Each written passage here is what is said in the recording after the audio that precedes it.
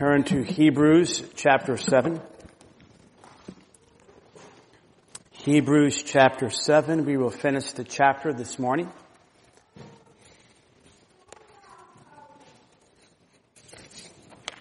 Let me read our text. I'm not going to read the whole chapter, but I'll read verses 25 to 28. Therefore, he is able also to save forever those who draw near to God through him, since he always lives to make intercession for them. For it was fitting for us to have such a high priest, holy, innocent, undefiled, separated from sinners and exalted above the heavens, who does not need daily, like those high priests, to offer up sacrifices first for his own sins and then for the sins of the people. Because this he did once for all when he offered up himself. For the law appoints men as high priests who are weak, but the word of the oath, which came after the law, a son made perfect forever. Lord, we do come to you in prayer, and we seek your face now as we read your word and hear your word and ask you, by the power of your Spirit through your holy word, to speak to us, Lord. We pray, Hebrews 4:12, that this word that is alive and powerful and sharp would do a penetrating work in our hearts. We ask this for Christ's sake. Amen. Last week I started the sermon by talking about that I was unclear with hearing this song. I thought the song was saying ankle butter when it was saying ain't nobody better. And the song was really about Jesus. But I was unclear in my own head. But I thought maybe I should actually read the lyrics of the song to be sure it's a Christian song even. So these are the lyrics of the song. And you can tell me, are they clear lyrics about Jesus?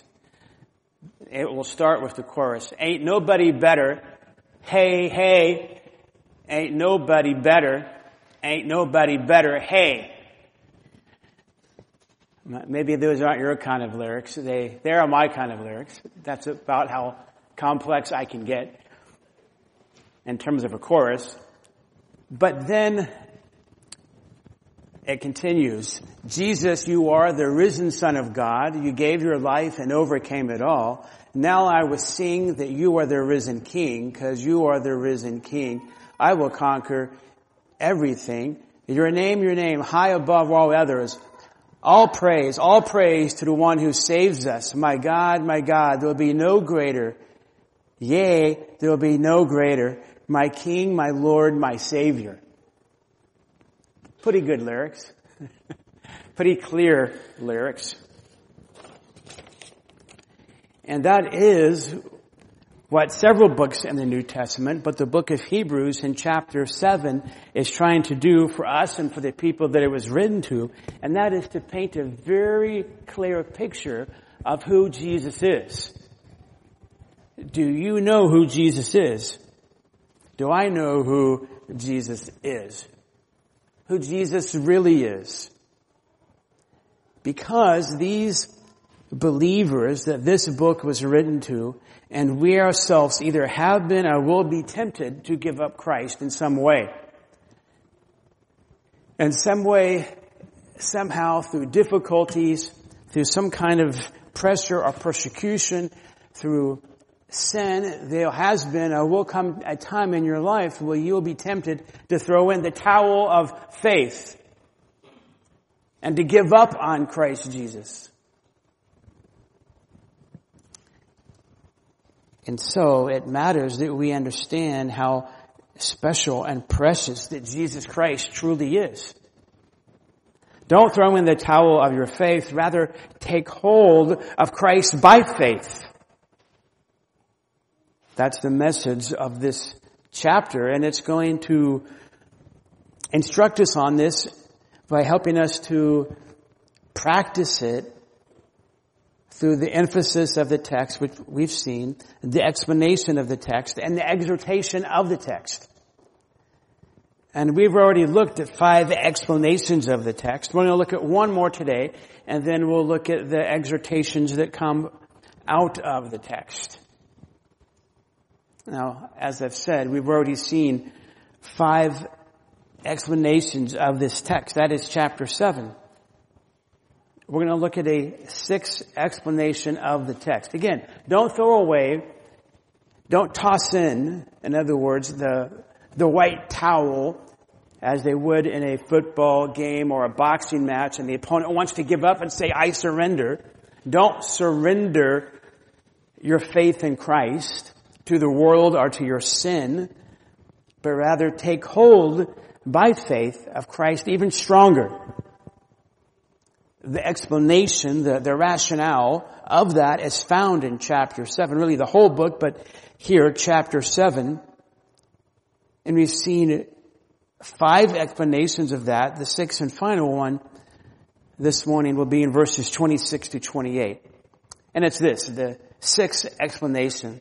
Jesus Christ can be trusted more than anyone else because He is better than any created thing in the universe. Jesus Christ, you can trust Jesus Christ more than anything or anybody because He's better than any created thing in the whole universe. Nothing is as great or good or better than Jesus. Jesus is the best there is.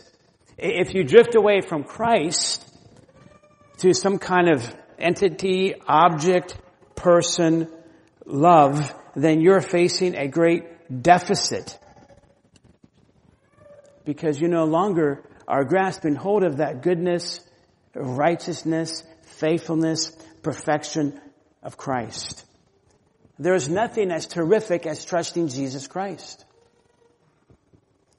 Giving up your trust in Christ is trading a diamond for a heap of dung. That's what Paul says in Philippians 3. Now in context, the writer, the Spirit of God through this writer, is talking about how Jesus Christ is the great high priest in the same order of Melchizedek. That He's the priest king. Even that He's the Messiah, the priest, the prophet, the king. And then in verses 26 to 28, really He's explaining, giving support for verse 25. Verse 25 says that Jesus Christ is the best prayer warrior ever. He's the perfect prayer warrior, the all-powerful prayer warrior, and He lives to pray for every single believer. It's as if Jesus Christ is praying John 17, the great high priestly prayer, for every single believer in this room all the time. Your prayers might fail, will the prayers of Jesus Christ fail? You might fail to pray, will Jesus Christ fail to pray? No.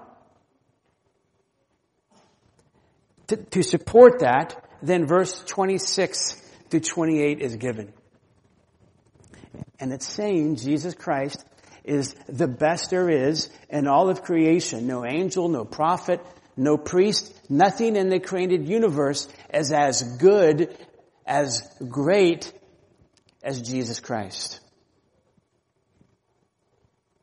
To unfold this, first this text says that Jesus is holy. You see that in verse 26. Look at verse 26. For it was fitting, it was right for us to have such a high priest like Jesus, to have this terrific, great high priest, because He is first holy.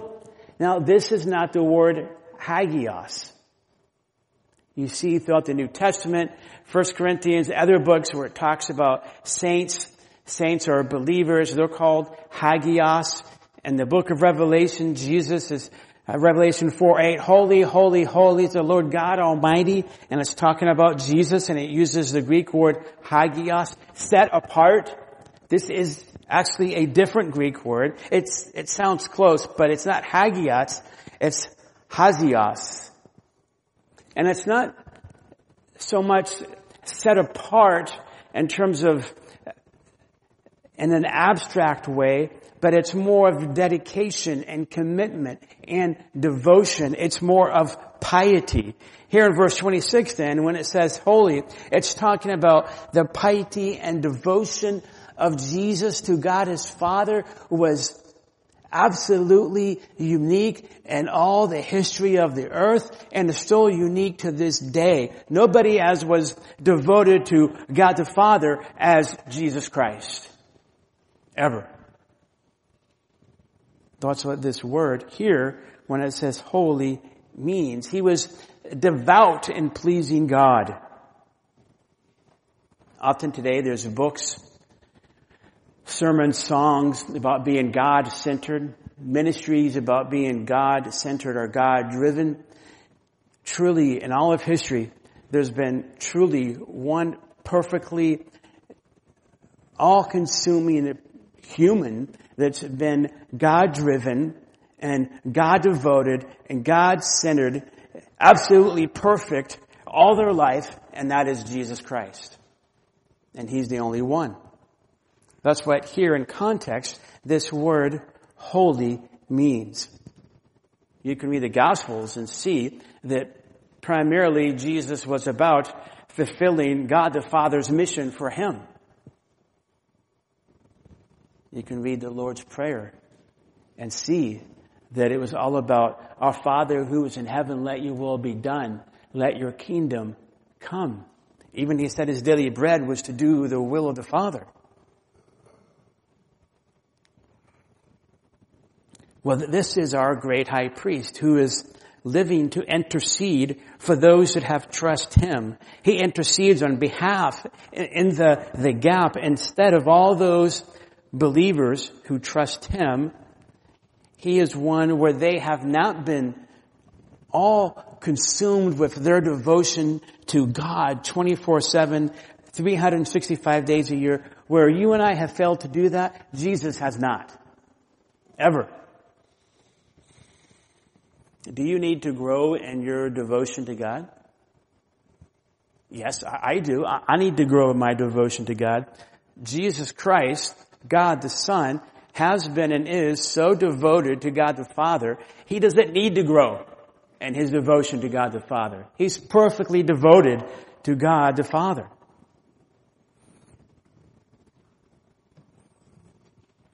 There is no pastor, no parent, no Bible counselor, no spouse. Though those humans can help you, none of those are as perfect in their devotion to God the Father like Jesus Christ. And so this text is telling these believers who, again, it says in Hebrews chapter 6 verse 9 that they were really saved, that they knew Christ, but they were being tempted to leave Christ and go back to an Old Testament Judaism that had been corrupted and or had been fulfilled, so it was no longer valid, but hope should be placed in Christ and Christ alone. They were being tempted to leave Christ and go back to an old, stale religion. And it seems by how often the Levites and Aaron and Melchizedek are mentioned that they're being encouraged to, you came to Christ, you trusted Jesus, and life didn't get better. Life got worse. And even some of your loved ones are in prison. Maybe some have died. And you've had your own belongings stolen from you. Maybe some of them were homeless. Maybe you need to go back to your priest and offer a sacrifice of your sin. And so the Spirit of God is writing through this letter telling these believers, no, stick with Christ. Because all these human priests that you're being encouraged to go to and to trust and to rely on, none of them, not even your pastors can you rely on in terms of their devotion to God, because it's not perfect. Only one is perfectly devoted to God. And that's Jesus Christ, God the Son himself. When I was younger,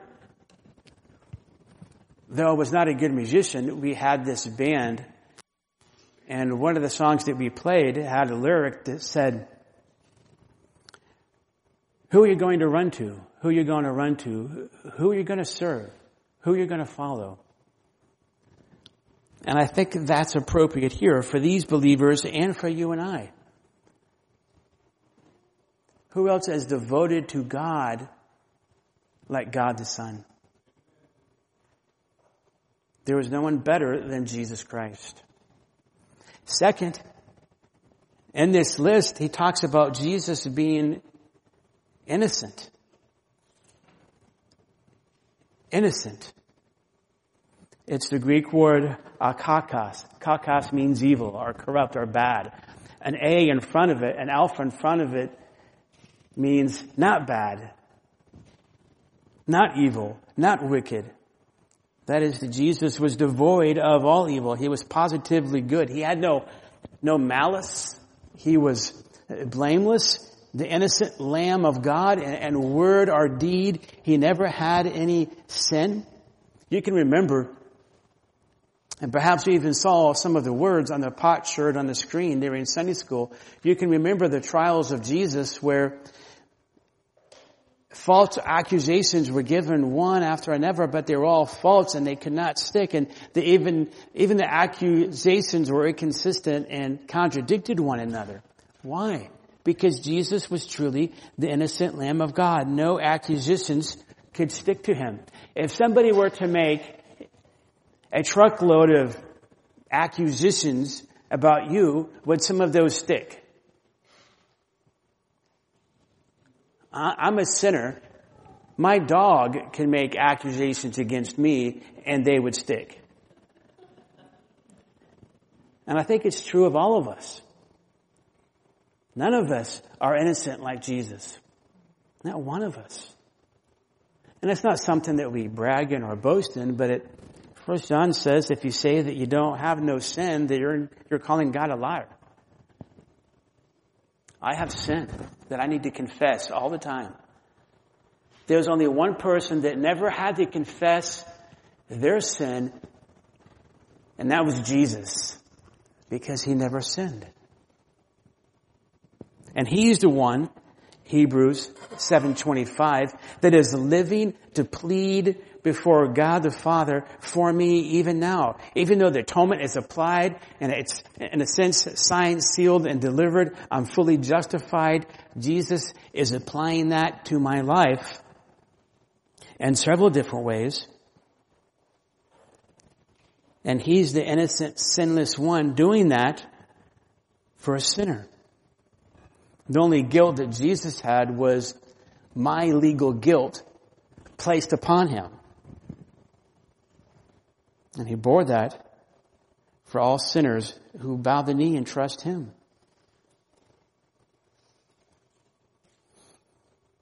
So then, deserting Christ for a person or a place or a thing or a different ideology or a hobby or some type of object, you're setting yourself up for major regret. You're going to set yourself up for bitterness. Because it's only the sinless one that can really satisfy you. The one that is innocent is the only one who will truly never, ever, ever let you down.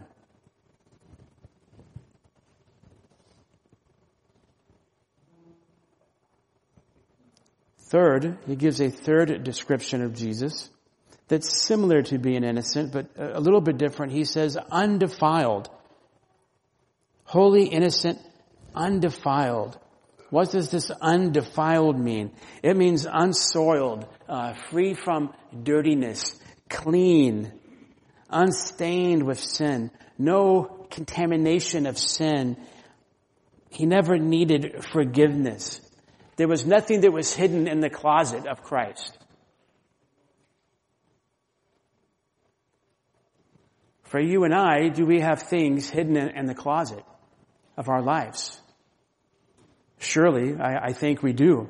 Some things that we would never want anybody to see. That's not true with Jesus. He has no hidden sin in his life, did not and does not ever sinless, inward and outward, absolute perfection.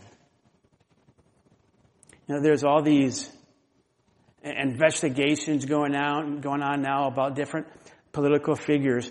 But what if they decided we're going to launch an investigation on every single molecule of Tom Shuck's life?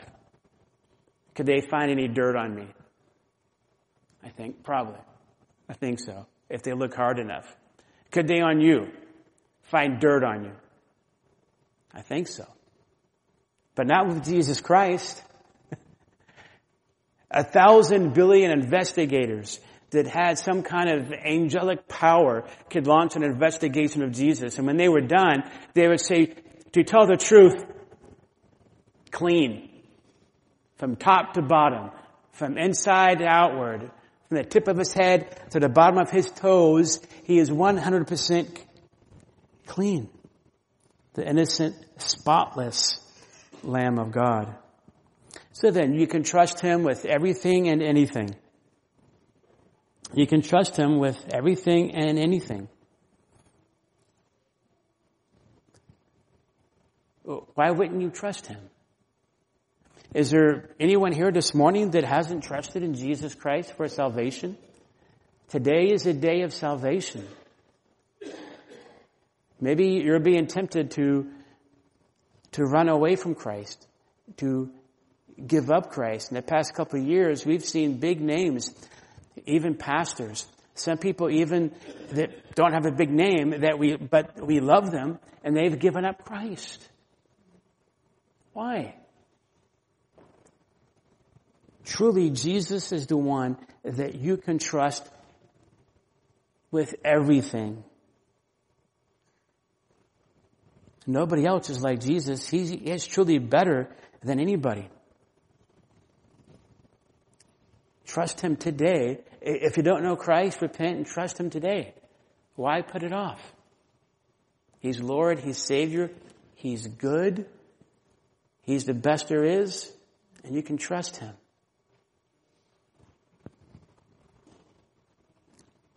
Fourth, there's a fourth word that we see here. Holy, innocent, undefiled, separated from sinners and exalted above the heavens. Many words, but I describe it with one word, and that is successful. Look at verse 26 and notice these words. Separated from sinners and exalted above the heavens come together as one unit, and I think we can describe it as successful. That is, nobody has been as successful as Jesus Christ. How can we say that? Well, in the context of the book of Hebrews, when it says that he's separated from sinners, yes, we could understand that to mean in terms of his holiness, in terms of his regalness as being God the Son. But I think in context, it's moving a slightly different angle and talking about his successful mission. Like his devotion. He was 100% devoted all the time to God the Father and never ever failed in that. Have you ever failed in your devotion to God? Even when Satan said, look, you can have all the kingdoms of the earth. Just bow down. Just for 1 second. Just maybe half a second. And it can be all yours. And Jesus said, no, I'm going to worship God and God alone. There was never a time in the life of Christ, even when he died and was spit upon and he was beat and he was crucified, that he ever failed, that he ever rejected God's plan. That was part of the plan. And what I'm referring to is, for example, Hebrews 4:14. Therefore, since we have a great high priest who has passed through the heavens, Jesus, the Son of God, who, different than every other priest or high priest, Jesus Christ lived this 100% pure, obedient life, accomplished his mission successfully, and passed through the blue, beautiful sky that we see up and into heaven and sat down at the right hand of God the Father, having accomplished his mission. And this is even what it says in Hebrews chapter 1, verse 3. When it says, when he had made purification of sins, that is, he died on the cross, taking God's wrath away from all sinners who would trust him, he sat down at the right hand of the Majesty on high. He fulfilled his work. He fulfilled his mission. Hebrews 2:17. He had to be made like his brethren in all things so that he might become a merciful and faithful high priest in things pertaining to God to make propitiation for the sins of the people. For since he himself was tempted in that which he has suffered, he is able to come to the aid of those who are tempted. Jesus Christ, this part of Hebrews 2, the earlier part of Hebrews 1, the part in Hebrews 4 that I read, and here in Hebrews 7 is talking about this so successful mission of Jesus Christ, his obedient life, his perfect substitutionary death, his victorious resurrection, separated himself of being in an entirely unique class. Yes, because of his purity and holiness and divinity, separated from sinners, but I think in context, even comparing him to the other priests and the high priest, he is absolutely unique and far above them and us all because he did what God said.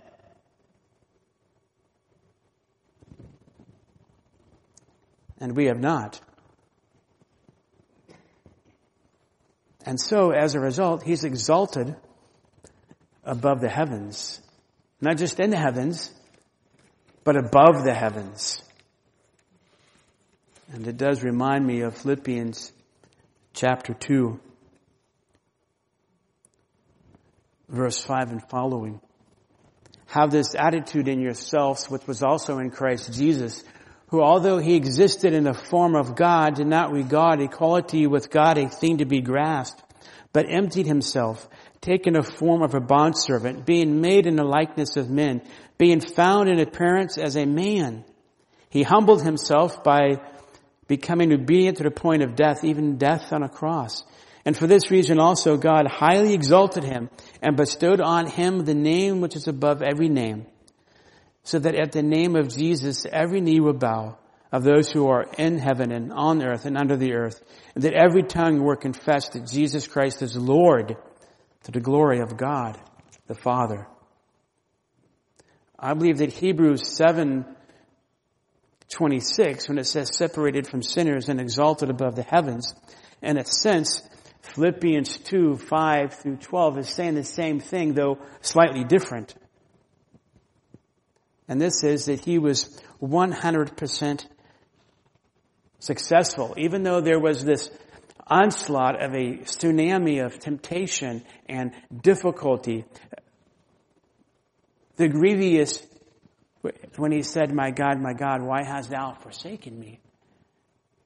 But yet through it all, relying upon the Spirit of God and the promises of God the Father and the Word of God, the Son of God never sinned and was 100% obedient to the mission. And so then was far exalted. And one day every knee will bow to Jesus Christ. I think that is what verse 26 is saying. And so the Holy Spirit is saying to these believers and to us, why would you ever dream about forsaking Christ and going to something that is absolutely incomparable, imaginably uncomparable, and a colossal failure compared to Jesus? Why would you run to somebody else for refuge and for hope and for faith and for forgiveness and for salvation, even for significance and satisfaction? Why would you go to any other place, any other person rather than Jesus Christ? Nobody has been as successful as Jesus Christ. They have not. You can count up all the billionaires and take all their money and put it all together. And then when they all die, if they haven't trusted Jesus, what? They go to hell forever. And even if they have trusted Jesus, all that money, when they die, what happens? It's gone. And they might be paupers. True success is trusting Jesus Christ. Always. And every day. And for the rest of your life. Because He was 100% successful for you. And that's even what it's saying in verse 25. Since He always lives to make intercession for them. The heartbeat verse, Hebrews 7:25, is saying that the heartbeat of Jesus is to be, in a true sense, your prayer warrior like no other prayer warrior, because He was more successful than any other person that ever lived. And He was truly a real man. Didn't give up His divinity. But the book of Hebrews, especially chapter 2 and Philippians 2, is saying that He was a true man. And His incarnation relied upon the Spirit of God, the Word of God, and the promises of God the Father, and was victorious in all of that.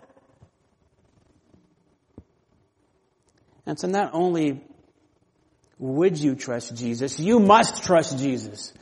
There is no other option. Whether because of His divinity or whether because of His beauty. Here because of His success.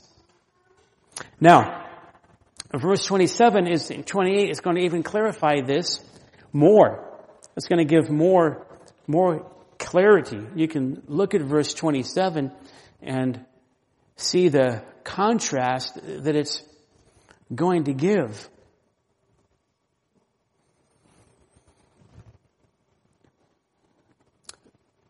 Human priest that might even be godly and know the Lord, those in the Old Testament era, they still sinned. And so you can see verse 27, they had to offer up a sacrifice for their own sins before they could offer up this sacrifice for the people. And then this had to be continued yearly, all the time. But because of the character of Jesus, and because Jesus Christ fulfilled the mission that was given to Him by God the Father, because He was the innocent Lamb of God, He didn't need to offer up a sacrifice for His own sins. And so when He died, that was a once and for all death that would cover anybody and everybody that comes humbly to Jesus Christ and says, Lord, I'm a sinner. I can't save myself. Lord, I have no hope apart from You. Lord, forgive me. Save me. I trust in You today and I turn from my own sin, Lord. Save me, Lord, by Your grace. Whoever comes to Him can be saved. He died once to cover everybody's sin who would ever trust in Him. And even here in verse 27, when it says, when He offered up Himself, the Himself here is emphatic. It's the idea that, yes, this was the plan of God the Father, but God the Son didn't do it because He had His hand tied behind His back, or He was stomping His foot or crossing His arms. For the joy set before Him, Jesus endured the cross. Yes, there was agony, and there was this prayer in the Garden of Gethsemane, but Jesus said victoriously, not my will, but Your will be done. And there was this voluntary gladness where Jesus went to the cross to offer Himself up and to receive my and your legal guilt for all of us who rely and take refuge in Him.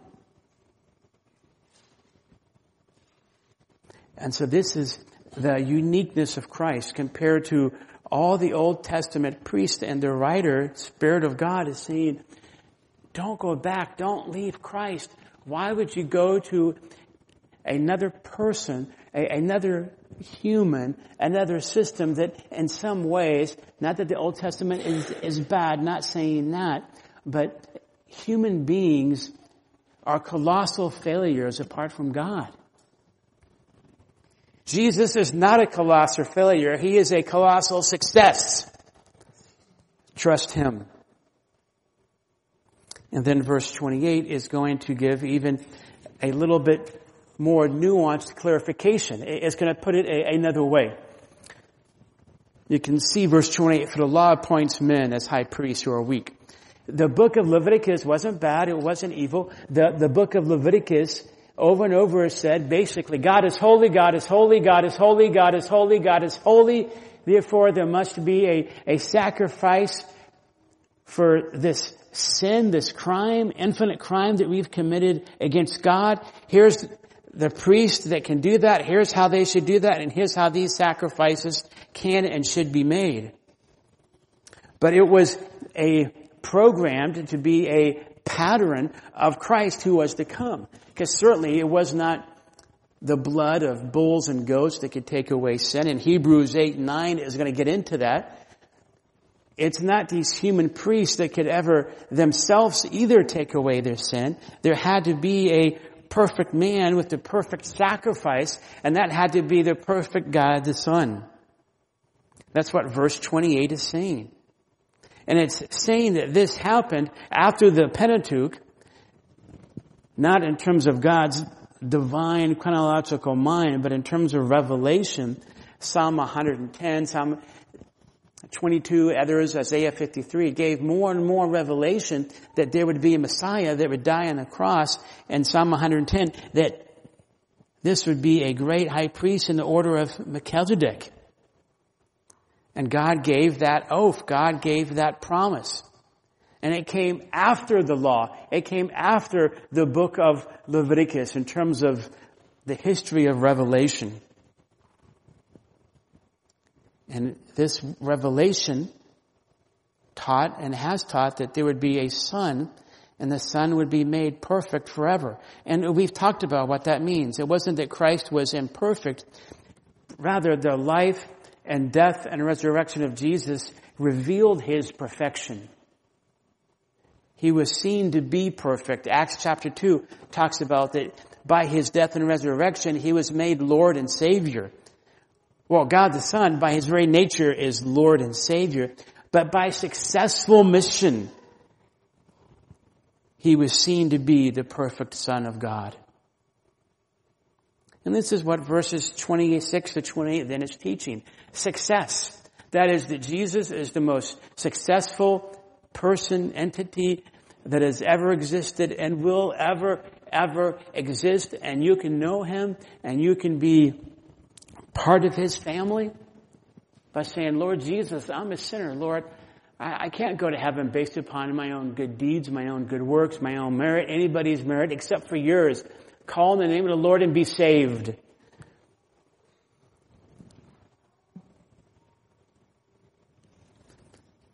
Last few days, I don't know, maybe 4 or 5 days ago now, V.J. Bruce passed. He died. He was in a coma for 3 years. I've known him since he was born. How old was he? 30, 31? He was hit by a boat when he was, I think, skiing or kneeboarding, and was in a coma for 3 years, and he just died. So hopefully I'll go and be part of that memorial service July 1st. Well, right after that, my brother called. My brother is having open heart surgery July 5th. Otherwise, he will die. When it rains, it pours. We know that our brother Craig has been dealing with cancer and did in the past. There's been people here. Of course, Pastor Brian died from cancer. We all lose loved ones. Death is a stark reality in this lifetime. Not forever, but in this lifetime. I bring this up to say death is real. But even more real is Christ. Death will not last forever. There will come a time when death, it has been defeated, but there will come a time when death is completely obliterated. And there will no longer be any death. But Jesus Christ will be here and there always. So you should get to know Jesus.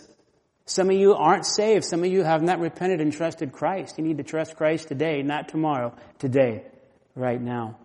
And then some of you aren't really that serious about Christ. Maybe you're here because your wife brought you or your kids brought you or it's just the thing to do. Jesus is real. Death is real. It's time to get serious about Christ. and get closer to Him. Now, with that in mind then, just some brief exhortations from the text. And that is, there's no imperatives in this first chapter.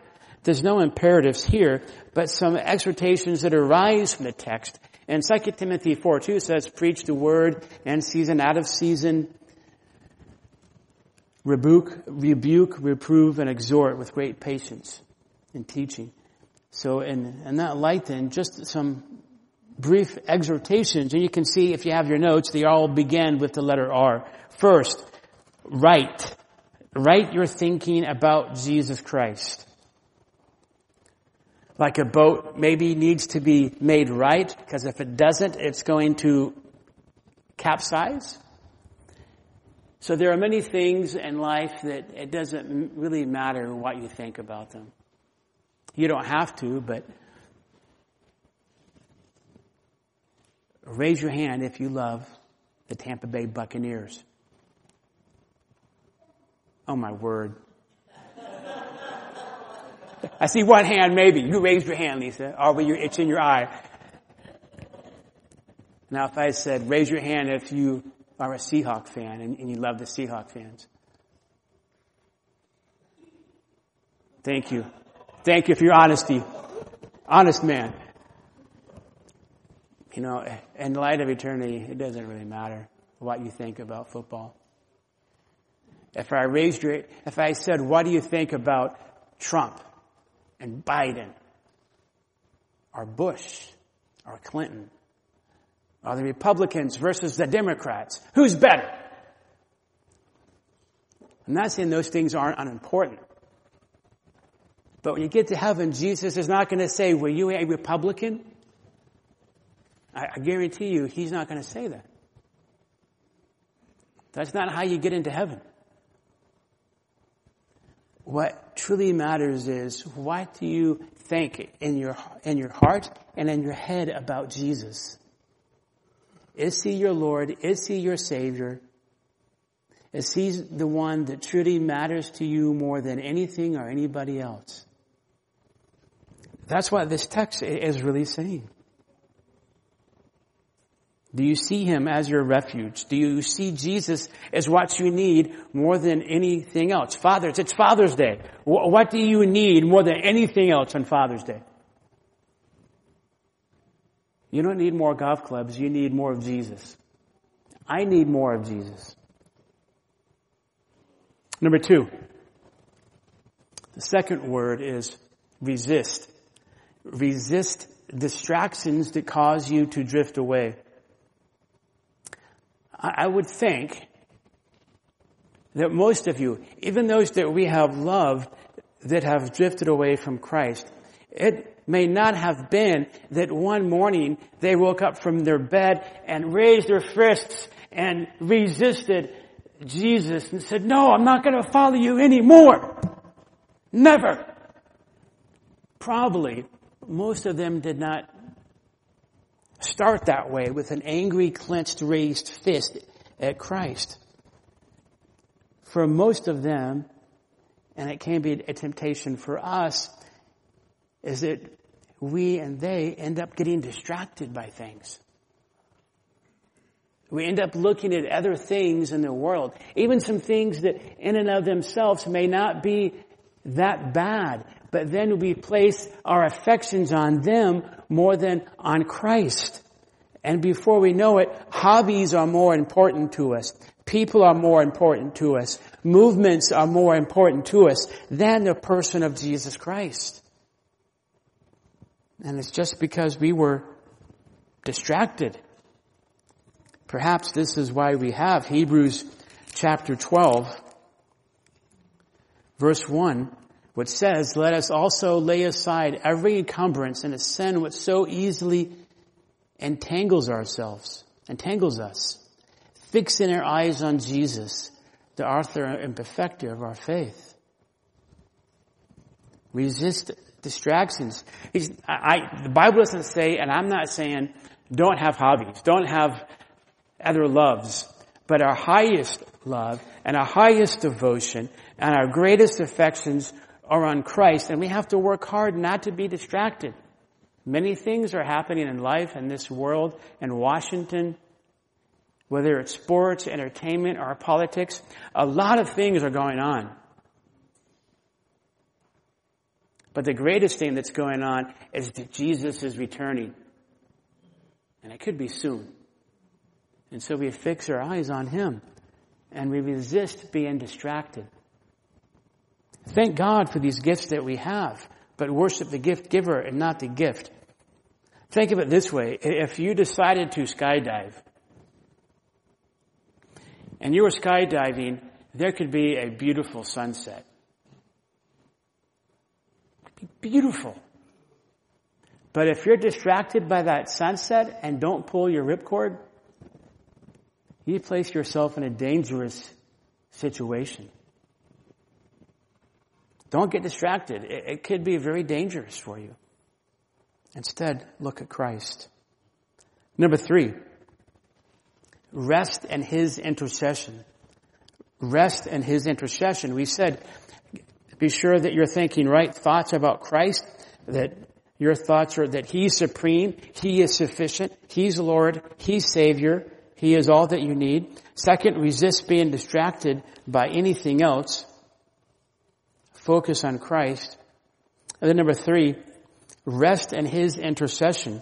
And not just generally, but specifically. That is, verse 25 says, since He always lives to make intercession for them.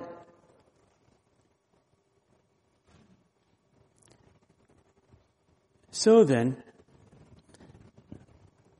we don't seek to save ourselves by any work, but especially through our prayers.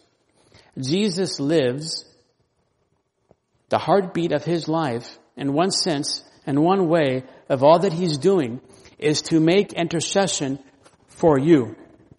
That is, it's not your devotedness to do ministry for others that saves you. It's Christ's ministry for God the Father to you that has saved you and will keep you saved.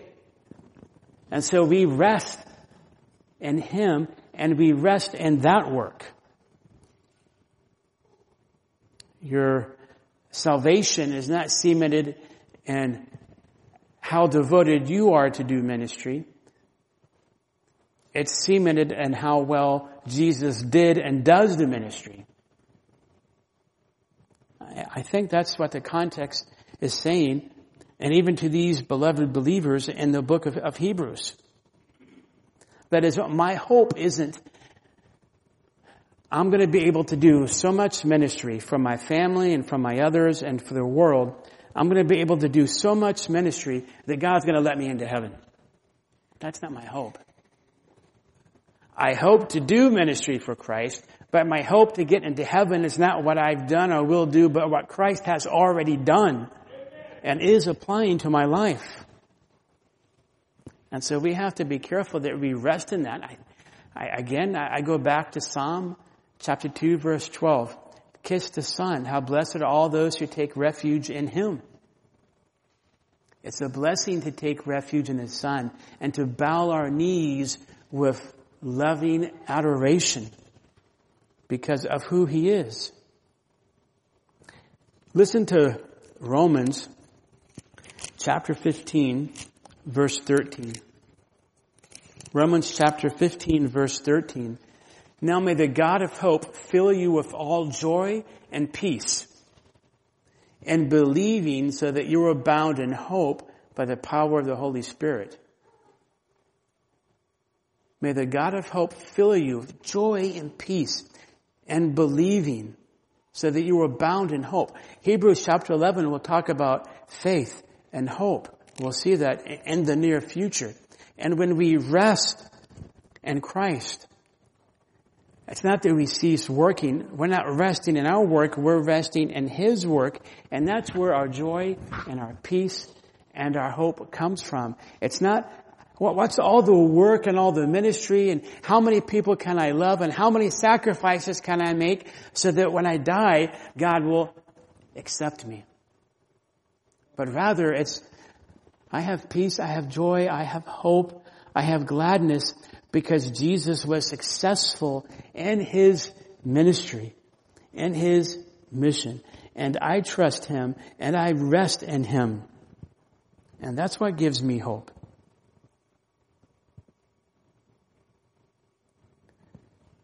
The best, most godliest of prayer warriors was Jesus Christ, and he loves to fight for you. And so we rest in that. We can rest in this. On your worst day, Jesus is still winning for you. On your worst day, Jesus still won for you and is still winning the battle and the war for you. That atonement is once and for all done. It was and it is being applied to your life. And he won and is winning for you so you can trust him and rest in him. We have a great Savior. He is supreme and he is sufficient. Today is not, and no day is a time to toss in the towel of your faith, but rather today is a day to take hold of Christ by your faith. Take hold of Christ like you've never taken hold of Christ ever in your life. Why not? What would ever keep you from taking hold of Christ more than you ever have before? How would taking hold of Christ by faith, getting closer to him by faith more than you ever have before, how would that ever truly hurt you? It may cost you, but it will bless you forever. Father, we thank you for your wonderful word. Give us grace now, Lord, to understand it and to do what it says. We praise you for Christ's sake. Amen.